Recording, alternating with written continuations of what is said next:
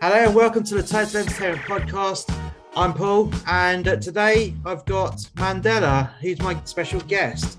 So let's get straight on there, shall we? So how you doing, Mandela? I'm doing well, Paul. Thanks for having me on. That's not a problem, mate. Not a problem.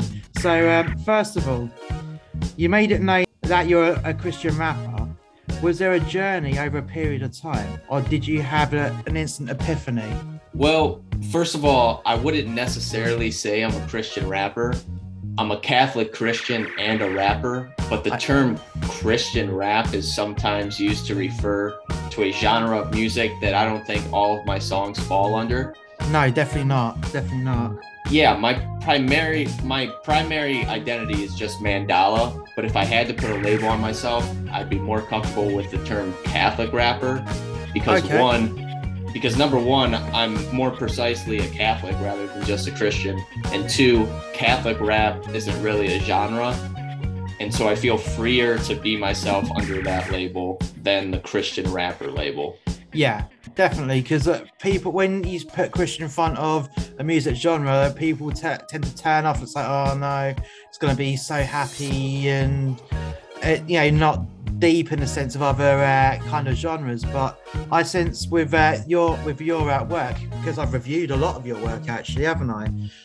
It's not like that. It's not preachy. It's how you feel at the time, and if you're making a point, you're making a point. You're not beating around the bush or having an ulterior motive with the point that you're making. Does that make sense? Yeah, that's absolutely right. In my music, I'm telling my story, my faith journey. Yeah. I'm talking about maybe Satan's influence in the culture. I'm talking about things that are personal to me, and I'm not necessarily out to just preach to people and just to shove Jesus in their faces.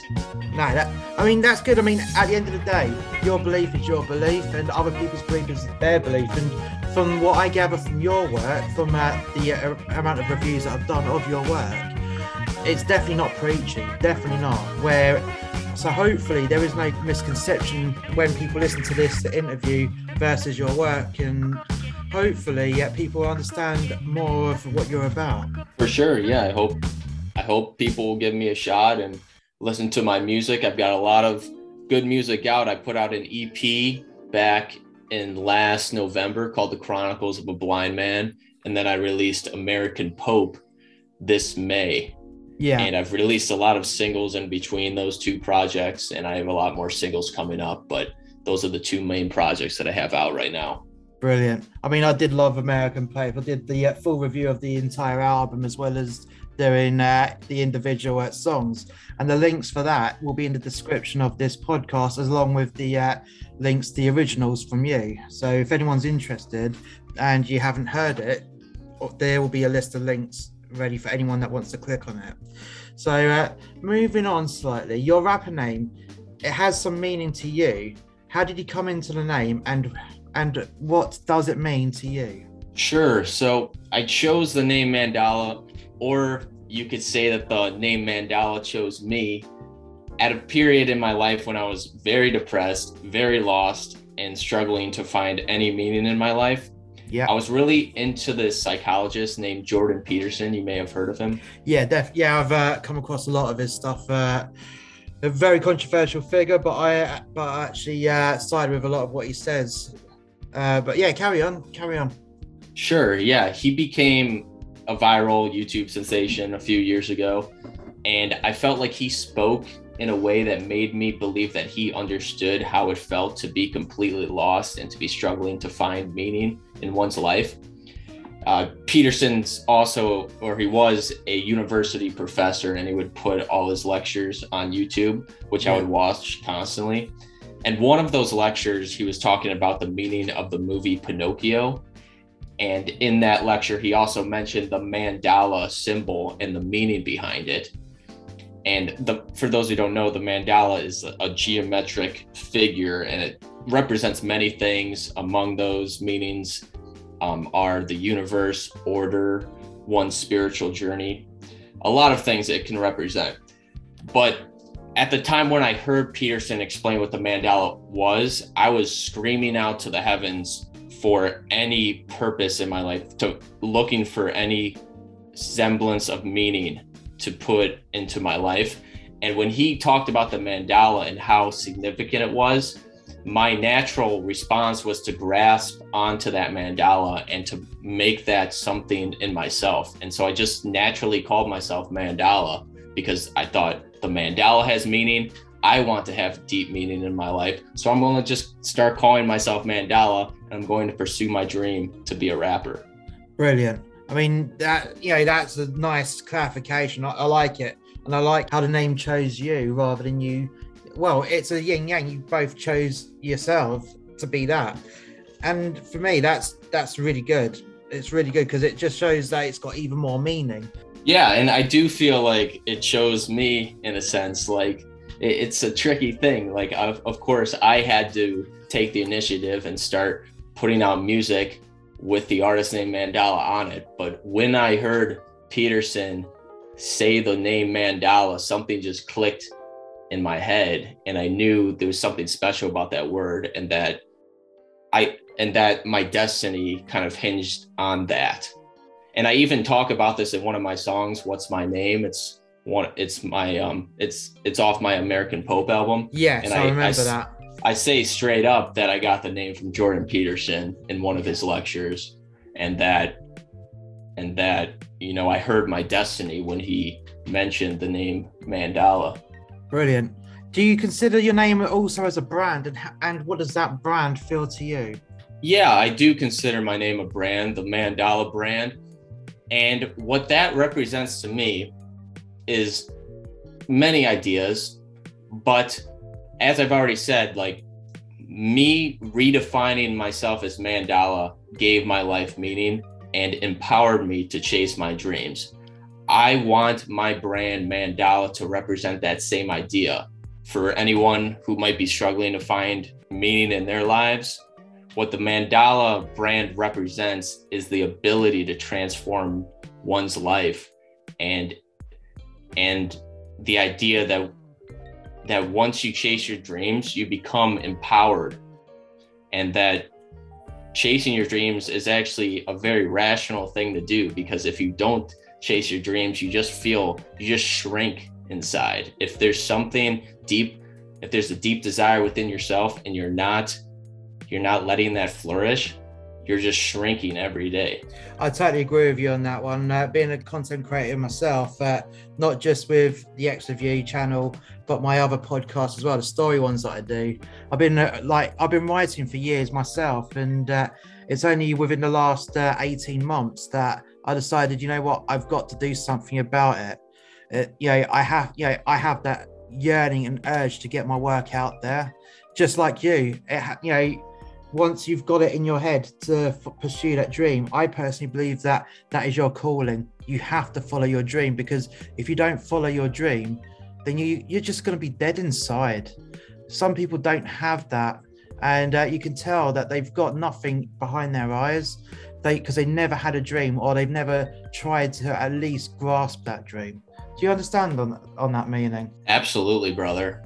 Your phrase, they have nothing behind their eyes, is very profound, and it relates back to that Pinocchio movie that Peterson was talking about in his lectures. I have a line in my most recent single, Confessions, where I say, "I'm like that wooden boy who lied, who almost drowned then came alive." And that's how I felt before I decided to chase the dream to be a rapper. I felt like a wooden boy. Yeah. And that story of Pinocchio is such a timeless story, because anyone can relate to that idea of not feeling like a real person until they chased their dreams, till they stopped lying about who they were, and they started pursuing what gave them meaning. Yeah. Oh, definitely. I mean, I started my professional career when I was 15, sweeping people's stages to become a lighting sound engineer, which I did as a passion, and that was my dream to do that. And it's taken me around the world, and I always battled against the odds following that dream. And I also had the dream of being a content creator since I was young as well. I had just come into that, really, like, as I said, the last 18 months. And you have to do it. You just got to follow that dream, because there is nothing worse than seeing someone that's lost that will of life and to live when they're working a job that they despise. I mean, I've done jobs that I really hated, recently during the pandemic, and along the way you meet people who just look so dead because they just could never follow a dream that they wanted to do.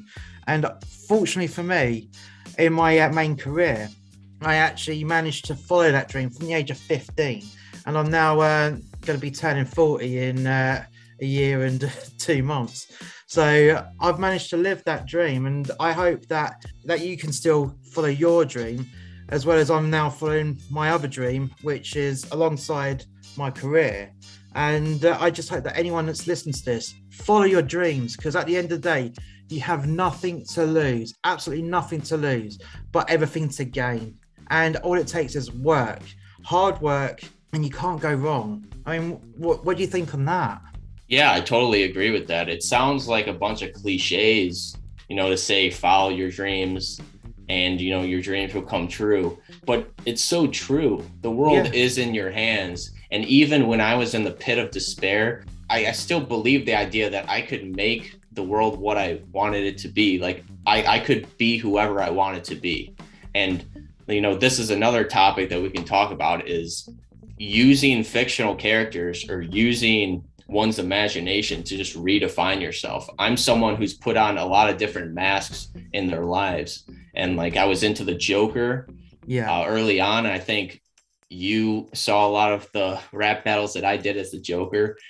And that was something that empowered me back in the day, because I felt like my life had no meaning and I felt like life was a joke. And the Joker was a character that obviously shared that philosophy. And so I just took on the Joker persona. Yeah. But also whatever you want to do, you can just start doing it incrementally. And before you know it, you'll be on the road to following your dreams. Oh yeah, exactly. It's a process. It's like, for example, when I started off in my career in entertainment, doing the technical side, I started sweeping stages. Yeah, it's a process. You can't immediately say, I'm going to be this and just expect it to happen like that. It's all about working. It's about stages. It's about how you do it. And with content creation, like yourself and myself as well, it's like, okay, right, you start off small steps.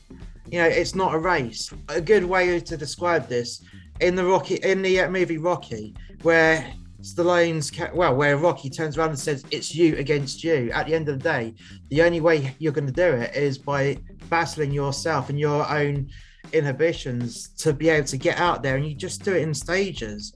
Have you heard the term imposter syndrome? Imposter syndrome? Yeah. I'm not too familiar with that, no. Right, so imposter syndrome is when you're doing something professionally or anything. It could be any profession that you're doing, and you believe that you are the imposter because you feel that you're not supposed to be where you are.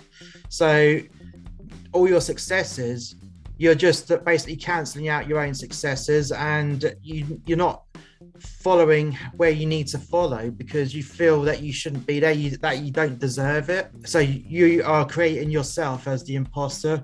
And a lot of people, since the pandemic, for example, a lot of the professionals that I've known, they all feel that they're going through the imposter syndrome themselves, because they're just coming back, they're bouncing back, and they can't believe that they're actually back. Does that make sense? Yeah, you're saying that the people are coming back to their jobs and they're feeling like imposters? Yeah, exactly. And it's that self-doubt which stops people from progressing in their careers. So, for example, say you're working as a supervisor, and then you become a manager, for example. It doesn't matter what job it is. You become the manager, and then your self-doubt says, no, I shouldn't be a manager because I'm not good or whatnot. And a lot of people are falling into the trap of believing the negativity and not following where they're supposed to be. And you're getting that a lot at the moment within the entertainment industry, but other industries as well. So there's a politician from from my local area. He was a prominent politician, and he quit because he actually believed that he was the imposter. It's weird. It's such a weird but modern phenomenon. Yeah, it's people that feel like they're putting on a false persona. Exactly.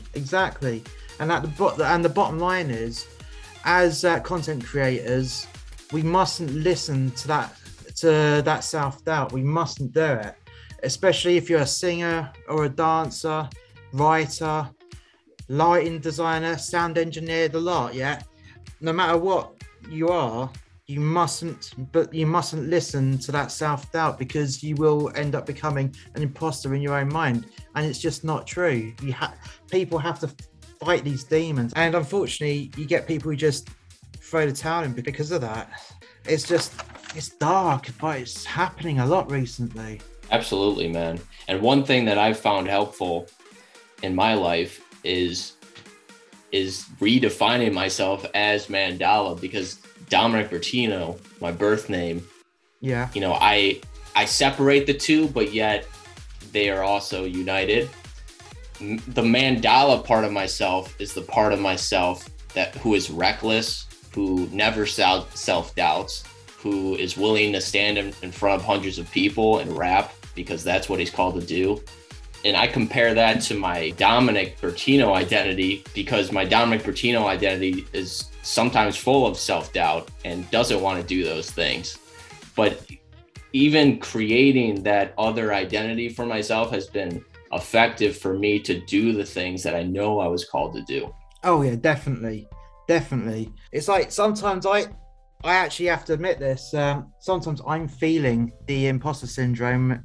It's like I have trouble asking people at the moment to come on as guests, because I feel like I'm just starting out. Why would anyone want to come onto my show and whatnot? But that's my personal demon, and I do believe that I'm trying to iron this out, and I'm getting on that. I'm getting a few more interviews in the bag, ready to go out. It's just, I suppose for me, it's a bit of practice, because I've not done this before, because I've always mainly been backstage. I've not been on the stage, if you know what I mean. For sure, man. Yeah, it's hard to own it. When I started calling myself Mandala, it's not like I could say that confidently, you know, sitting down with family members, you know, telling my grandma that I'm a rapper. It wasn't easy to do starting out, but I've gotten to the point where I'm happy to shout that from the roof that I'm a rapper. Definitely. And I think people start to fall in line, like when they hear that, they start to respect that. Yeah. No? Oh yeah, exactly. It's like a lot of performers that I know, singers, dancers and whatnot, a lot of people were like, it's so horrible when it's like, someone even said it to me recently as well. When are you going to get a real job? It's like, excuse me, you can't turn around and say that, because at the end of the day, if you can earn a living from something that you love doing, like performing or being a lampy like myself, or even as a content creator, then you should do it. It is a real job, you know. The training that you do, even if you pay for that training or you self-train, you put yourself through a lot of stuff to perfect your art and hone it. And I just find it really insulting when people are like, "No, you should get a real job." It's like, well, your real job makes you live a life that you hate, you know? Well, that's true. And, you know, I think for a lot of content creators, there's not a quote unquote job in society for us. No. And so we have to create that job. Oh yeah, exactly. Manners and rudeness, at the end of the day, when someone's bitter about their life choices, they take it out on entertainers and performers and artistic types. Yeah, anyway, for sure. Yeah, people acting out of their woundedness. Oh yeah. And sometimes that's easy to see. And yeah. And yeah, we got to do our best to be charitable with those folks, because, you know, I think I've been there where I'm bitter because I didn't do something that I wish I would have done, and I see someone else doing it. True, but then when you lick your wounds and you act upon it, I act upon it, and sometimes you have to lick your wounds. But anyway, let's move on. So how old were you when you first started your journey in music? Well, I was about 18, Yeah. when I was in college and I started writing my own rhymes for the first time in a while. Like I would memorize a lot of lyrics from rappers that I liked and artists that I liked, but I didn't really have the creative ability myself until college. And so I would write my own lyrics, but I didn't have any means for really recording them. And when I got out of college around 21 or 22, I would record just basic songs in my basement with a basic Blue Yeti mic. Yeah. And I would put out some pretty low quality music, but it was something that kept me going, kept me waking up in the morning, gave me motivation. Yeah. And then, I met my friend Jack Murray, who's my main producer right now, a couple years ago. And he had a home studio that he let me record in. And he and I have been making a lot of music since 2 years ago when I met him. And now I've got my own capacity to make music in my own home. And I've been doing that for about a year now. Nice. So what music software are you using at the moment? You're talking software and microphone? Yeah. What's your basic rig up at the moment? I've got just a studio mic. I've got noise canceling foam. I've got Logic Pro software, Logic Pro X. Yeah. That's really all that you need. You just need a space to record your music and then the proper software. Yeah. To do that. Exactly. See, at the end of the day, for people who are trying to get into this and if they're listening, start small. You can't go out there and buy all the best equipment to start with. It doesn't work that way. It's like at the moment, the computer that I'm using to make this podcast on, it's a secondhand computer, and it cost me £95, which in US dollars we're talking about, if I'm right on the conversion, it's about $70. So you start off small, and plus I've upgraded this. I just bought extra bits and made it better. It's just at the end of the day, you got to work within your budget, and then don't panic. You just build it up and build it up and build it up. The microphone that I got plugged into this computer right now is a Tascam, and it's a portable unit which is got an audio interface, and you can pick them up for about £100, which if you use your maths, it just shy of $100 or whatnot. So you just build up the equipment bit by bit. Yeah, that's right. You don't necessarily need the most top-notch equipment to get started chasing what you desire. Yeah, exactly. Rarely is it the case that I see someone, not following their dreams just because they don't have the material means for doing so. It's usually, an internal wall barrier built up. Yeah, definitely. It's like Dave Grohl touched upon this. So he got really fed up with people saying that they can't follow their dreams because they went to go on, for example, in your country, American Idol, and they waited in line for hours upon hours, got 2 minutes on stage and got told that they're terrible. It's like, well, don't listen to these people. They're just judging based on the fact that you're not going to make their money. It doesn't matter. At the end of the day, you could be in your garage or whatever space sucking, but it's a start, because you have to suck to be good. Every success is based on 1,000 failures, and people, to me, I don't know about you, it just feels like since the dawn of these reality shows to get you a record contract, people just got lazy. I think there's definitely truth in the idea that you have to fail before you succeed. Yeah, I feel like I'm still improving as a writer, but if you look back to some of the things that I wrote years ago, I don't think it's near to the quality of my writing now. Definitely. Yeah, and so I would encourage someone, if they feel like they're finally pursuing their art and their art isn't coming out the way they want it to, just keep going. Yeah. Keep clearing the pipes. I heard a talk from Ed Sheeran once, one of the greatest songwriters of our time. I don't think that's too high of praise for him, but he said you just have to clear the pipes as a songwriter. Exactly. He wrote a lot of bad songs, according to his own words. He's just starting out, but he kept writing, and look at him now. Oh yeah, exactly. Multi-millionaire, did a whole show using a loop pedal. Just him on stage, a few thousand people with his guitar and a loop pedal.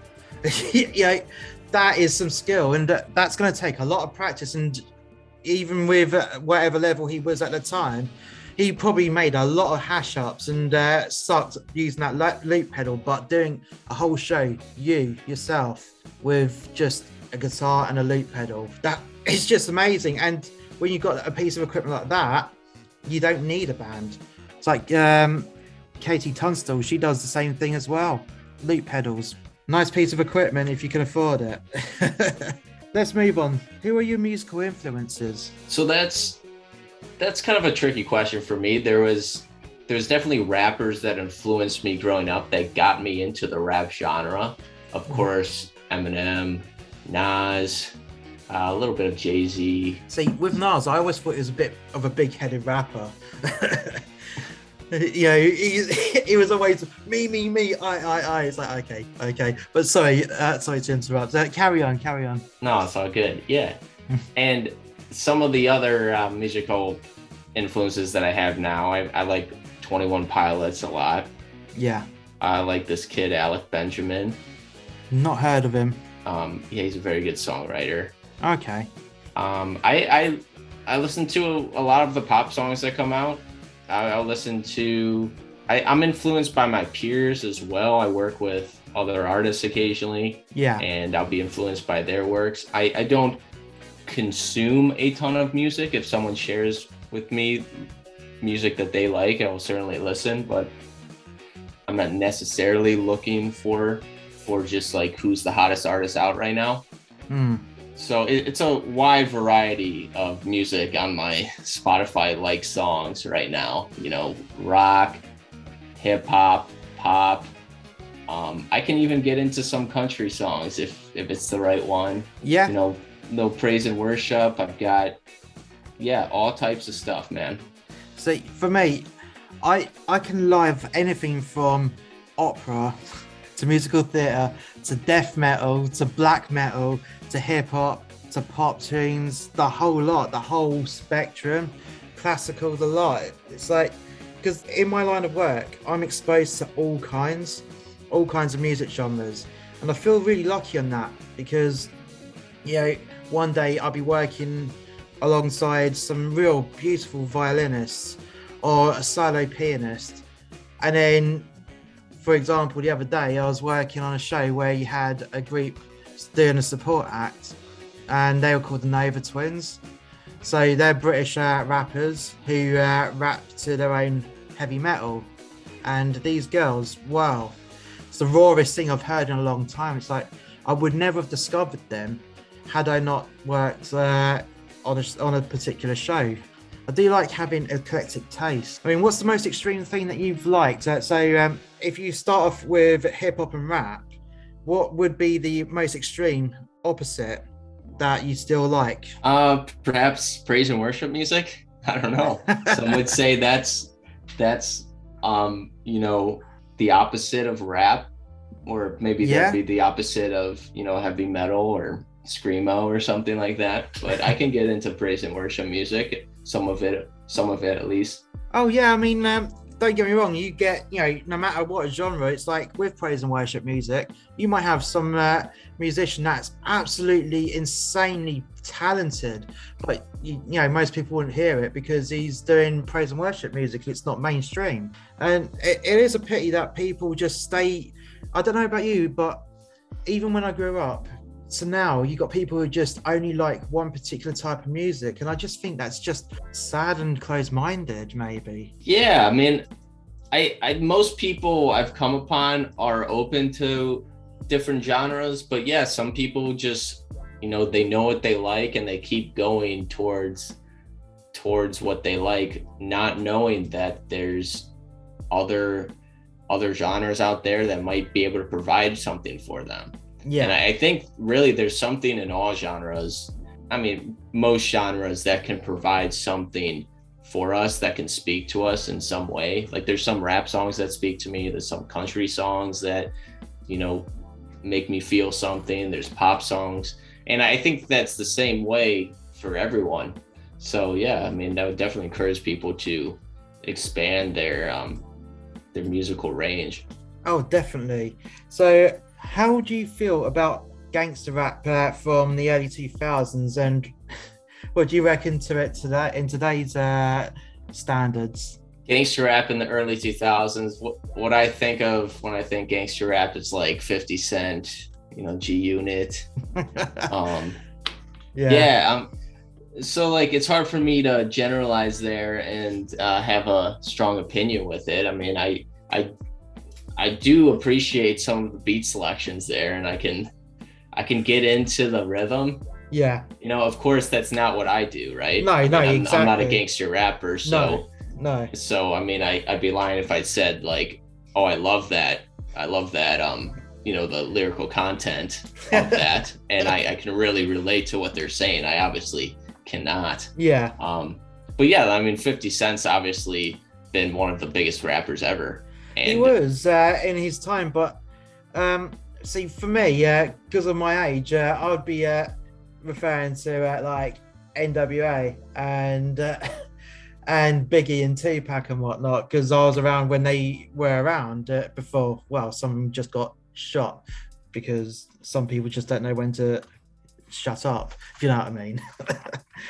Yeah, well, Tupac and Biggie, more so Tupac than Biggie, was someone who I listened to growing up a fair amount, and I could appreciate, I can appreciate Tupac, and you know, I like a lot of his songs. I think he speaks from the heart. Like he's got meaningful music without a doubt. Oh yeah, and it was like poetry. I mean, you may not, a lot of people may not agree with what some of the messages were, but he was definitely a poet when it comes to the wordsmithery of the lyrics. Absolutely, and he inspired like so many of the rappers who I was then inspired by. So like he's a pioneer. He's someone who changed the genre, who got so many people into the genre. So his influence is just undeniable. Yeah, he mainstreamed what was underground in that time period. A lot of people may not agree. They're like, no, it was Biggie. It's like, well, or it might be Ice Cube. It's like, I think they all had a part to play, but I think to mainstream it, especially in the UK, it was Tupac. Yeah, absolutely. I would agree. If you could rap battle any rapper, past or present, dead or alive, who would it be? So the thing is, I'm honestly not in battle mode right now. I haven't rap battled for a couple years, over 2 years now. Yeah. And it's hard for me to answer that question because of that. I've seen battle rap as something that is limiting for me and does not allow me to be my true self, which is why I haven't done it. Yeah. Well, it's it's basically to insult, isn't it? You know, you can't have a nice rap battle. It's always insulting and winding each other up, isn't it? Well, yeah. I mean, there are parody compliment rap battles where you just compliment the person. I've never heard of that before. oh yeah, dude, they exist. I need to do some reviews of that on the X Review channel. Actually, that would be amazing. You certainly could. Yeah. I don't know how I feel about that. Like, it's just kind of a little corny to me. But yeah, I mean, just battle rap in the traditional sense obviously isn't an uplifting exercise. It's the opposite. No, it's definitely battle rap is very negative, but it could be fun to be negative once in a while. But so if you were to come out of your hiatus from rap battling, anyone, who would you rap battle? Who would you be like, you know what, I'd rap battle you because why? I mean, I hate to not give you an answer, but the truth is that like I can't even play that what if game because I'm not in battle mode. Like I recognize battle rappers out there who are doing their thing that are are wizards. They're lyricists in their own right. Yeah. And I can appreciate that, but I don't see a space for me there. And so I just like I can't even hypothesize there and be like, oh yeah, this is who I would battle. Yeah. Okay. It's a shame. But if you can't at the moment, then that's fine. Maybe you could answer this question in the future. Yeah, well, you won't know until we get there, I suppose. So, what's the live events like in your region of the world at the moment, post-pandemic? So there's a lot of live events happening in Chicago right now, and I'm close to Chicago where I'm located. Yeah. And I've been going out to a lot of those, been doing a lot of performances, and just a really lively scene in Chicago, and a lot of people who are open to rap, and it's great to see. Awesome. So with that, how many shows have you seen since the end of the pandemic in your area? Well, I say end of the pandemic, it's not actually over yet, but since restrictions were relaxed. Oh, well, I mean, I've performed a lot, in the last 6 months even. Yeah. So, I mean, I'm performing multiple times a week. That's amazing. At different places in Chicago. Yeah. And are they paid? Yeah. Are those paid, or are you doing those as freebies to get out there? A little combination of both. Yeah. So I'm happy. I like some places. I'm willing to perform there if they'll have me for free. Yeah. And just to get my name out there, and maybe there's a big crowd that might be receptive to what I have to say. And so, yeah. And that's good news. It's good to hear that, because unfortunately in where I live in the UK, in the corner of Wales of the United Kingdom, I'm English by the way, but I live in Wales. It just feels like what was once thriving is just dead, because it keeps stopping and starting. At the moment, they're thinking about doing another lockdown just before Christmas, and we're just saying, no, we can't do this. As an industry, you're destroying us, because with these lockdowns, it's just not only killing off the venue, but people are being forced to move on. Being forced to say, I can't play the piano no more because they need to bring money in, so he drives a bus.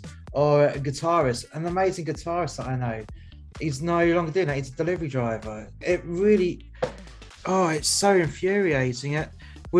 Is it like that at all in your area, or has it pretty much recovered? Where I'm at, there hasn't been much difficulty with finding shows to perform at and finding venues that will host performers, fortunately.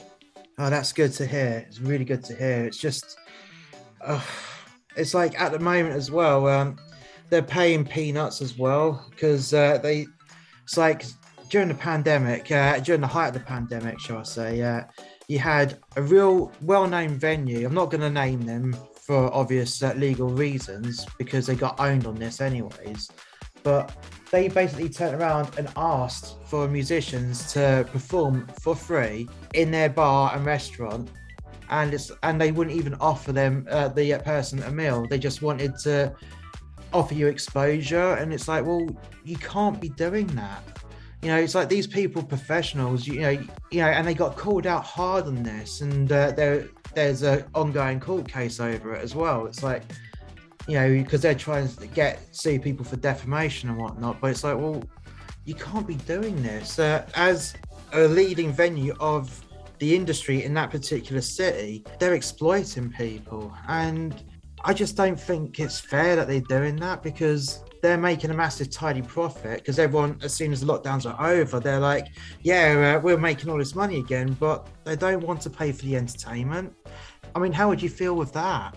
Yeah, well, I mean, I think it definitely matters what's agreed upon beforehand, before a performer performs at a certain venue. But I definitely support the monetization of art in many forms, and I want people to be able to make a living doing what they love. And for a lot of people, that's being a musician.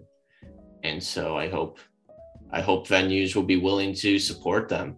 Yeah, it's like there are ways around it. If a venue can't afford for the entertainment, there are other ways. Like on the chip and pin machines that they hand you when you're paying your bill, and it's always on there. Do you want to pay the tip? Well, in the UK, you have the option to pay the tip. You don't. It's not automatically done, so you can either pay the tip or not by pressing the tip button. So why couldn't they put a tip button for the band? If they can't afford it, or even at the front of the stage, there's the collection jar where you can put your money in, so you can individually tip the band or whatnot, or even pay them a small amount and then still let them have the band collection. But a lot of people are just being tight about that. It's just tragic, because at the end of the day, you've got people that need to earn a living as well, and it just feels like they're being exploited. Yeah, and I'm sure certain people are definitely who are in the music industry, and it's unfortunate. But what your suggestion is a very good point. Like, you could just have a tip jar up there, and there's a lot of generous people who do support artists.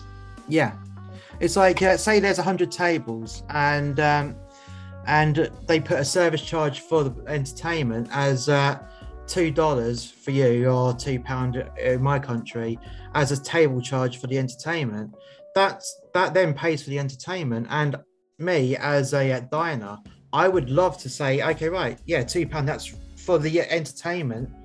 That's value for money, because if you're going to see a show in a concert hall or go see a show in a theatre, you're paying about 40-50 quid anyways.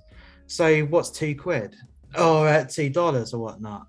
Yeah, that's right. And, if everyone gave just a little bit, it would make a big difference. Exactly.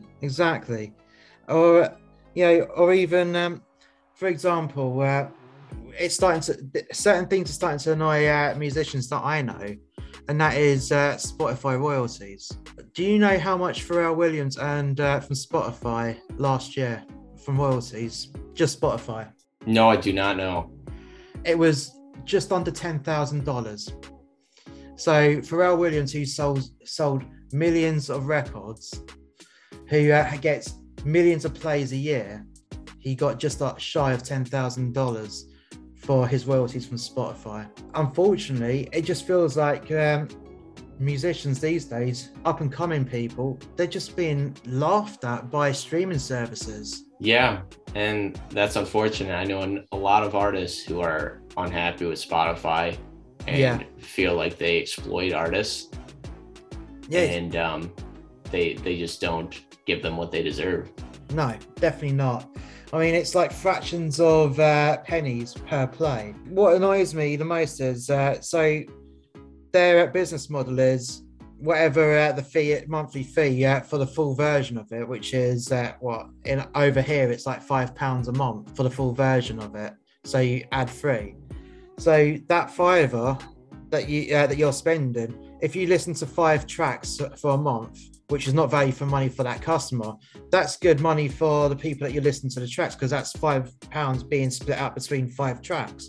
Whereas if you pay that £5 and you're listening to 1,000 tracks a week, then that fiver doesn't go far at all. It's just a real horrible business model. Well, good for Spotify, but not for the artist, if you know what I mean. Yeah, I understand what you're saying. Yeah. So let's move on quickly. So we'll start rounding things up. Do you have any new tracks coming out in the near future? And if you do, what are they and when are they out? I do. My next single is going to be released on December 17th. That's a Friday. Yeah. And it's called Class Clown. Awesome. I have a really cool cover art for this track. It's me sitting in a classroom. Yeah. And there's a bunch of my friends behind me, and they're kind of goofing off. They're causing chaos in the classroom, and I'm just sitting in the front with a belt in my hand and looking very, very angry. And I have a clown nose on me to kind of represent that idea of me being the class clown. And let me tell you a little bit more about where that idea comes from. Go on. So in medieval times, the jester was one of the only people who could speak truth to the king, and that was because the jester dressed ridiculously, and the king wasn't threatened by him. The jester would dance like a fool, and people would laugh at him, and that would be totally disarming to the king. Yeah. And then the jester could like make a quick remark at the king and maybe tell him something about how he shouldn't be involved in a war or something along those lines. Yeah, they always had the ears of the king. They always had the ear. Yeah, isn't that right? Yeah. And I feel like as a rapper in society, I play a kind of similar role, because rappers, you know, aren't maybe taken as seriously as some other professions. No. And so perhaps I have the ability to speak truth to power in a way that other people do not. And so I plan on using that ability in the future. And I call myself the class clown for the time being. It's a great concept, that. It really is a smart and well thought out concept. And I'm looking forward to hearing that track. So where would you be able to find this track for anyone that's listening? Oh, you can find this track on all the music platforms, basically, when it drops on December 17th. I have a pre-save link in my Instagram bio. My Instagram is @mandala.raps if anyone is interested. Perfect. But it will be on Spotify. It will be on YouTube eventually. It will be on Apple Music. So basically, however you listen to music, if you look for my name, Mandala, and type in Class Clown, you'll be able to find the track. Brilliant. So, loosely, what are your plans for next year in 2022? Oh, my plans for 2022 is just to start a fire, basically, to explode and to perform at as many music venues as I can, put out as much fire music as I can, and I have a lot of singles lined up. I have a music video that I'm going to drop. I'm hoping to be on some more podcasts. I have a big show coming up in Chicago on December 18th at the Athenaeum Theater. So a lot of shows, a lot of new music videos. It's going to be a busy year. That sounds amazing. Would you be getting any live tracks up, do you reckon? So if you can get hold of some with a DSLR camera and get a Zoom recorder or a Tascam recorder plugged into it, and then you can just get a sound feed from the sound desk, then you've got a nice image as well as perfect audio recording. Yeah, that definitely could be in the future. And I have some footage from my last performance that I probably will be uploading soon, and that'll give a live feel. That'll be a live performance of some of my tracks. And I do post some live content on my Instagram and my Facebook. So yeah, that's a part of the content that I will also be releasing this year. Brilliant. And next. Brilliant. So my next question is, would you like to come back on this show? Because next year, my plan for 2022 is to get more discussion-based podcasts with artists, and we just talk about things going on with the industry. Would you be happy to come back? I would be happy to come back, Paul. Awesome, because it's been great having you on here, and I've enjoyed this conversation with you. Thanks, man. Likewise. Cool. So you've already answered my final question about the upcoming gigs, but I've really enjoyed you being on this show, and I definitely want to be able to do some more collaborative work on podcasts such as this. And I definitely want to be getting some more reviews of your work, because I love listening to your work. I appreciate it, man. I appreciate what you're doing too. And I enjoy listening to you. Thanks. And I hope to collaborate with you more in the future as well. Just out of curiosity, have you listened to any of my story-based podcasts? I've listened to what you've posted on your social medias. Yeah. Is there a different platform that holds some of your different content? You'll find it on any of the big platforms such as Amazon Music, Apple Podcasts, Spotify. It's all there. So you could probably go onto any random podcast platform and type in Muster X Media, and you'll come across A Tribute to Men That Hate Their Jobs, 30 Years Since, and Gumshoe. Gumshoe is a bit beta, I have to say. Have you heard any of the Gumshoe podcasts by any chance? No, but I'll have to check that out. Right, so Gumshoe, the main character is Percival Reginald Vert, and he runs the PVET detective agency. It's set in the future where the police have been completely defunded. So people can get justice and affordable justice. The government have outsourced it to Gumshoes. So Percival, he charges 250 big ones a day for an investigation, whereas the police will charge you 1,000 big ones. And Percival just takes on all the sleaziest, rubbish jobs that no one wants to touch.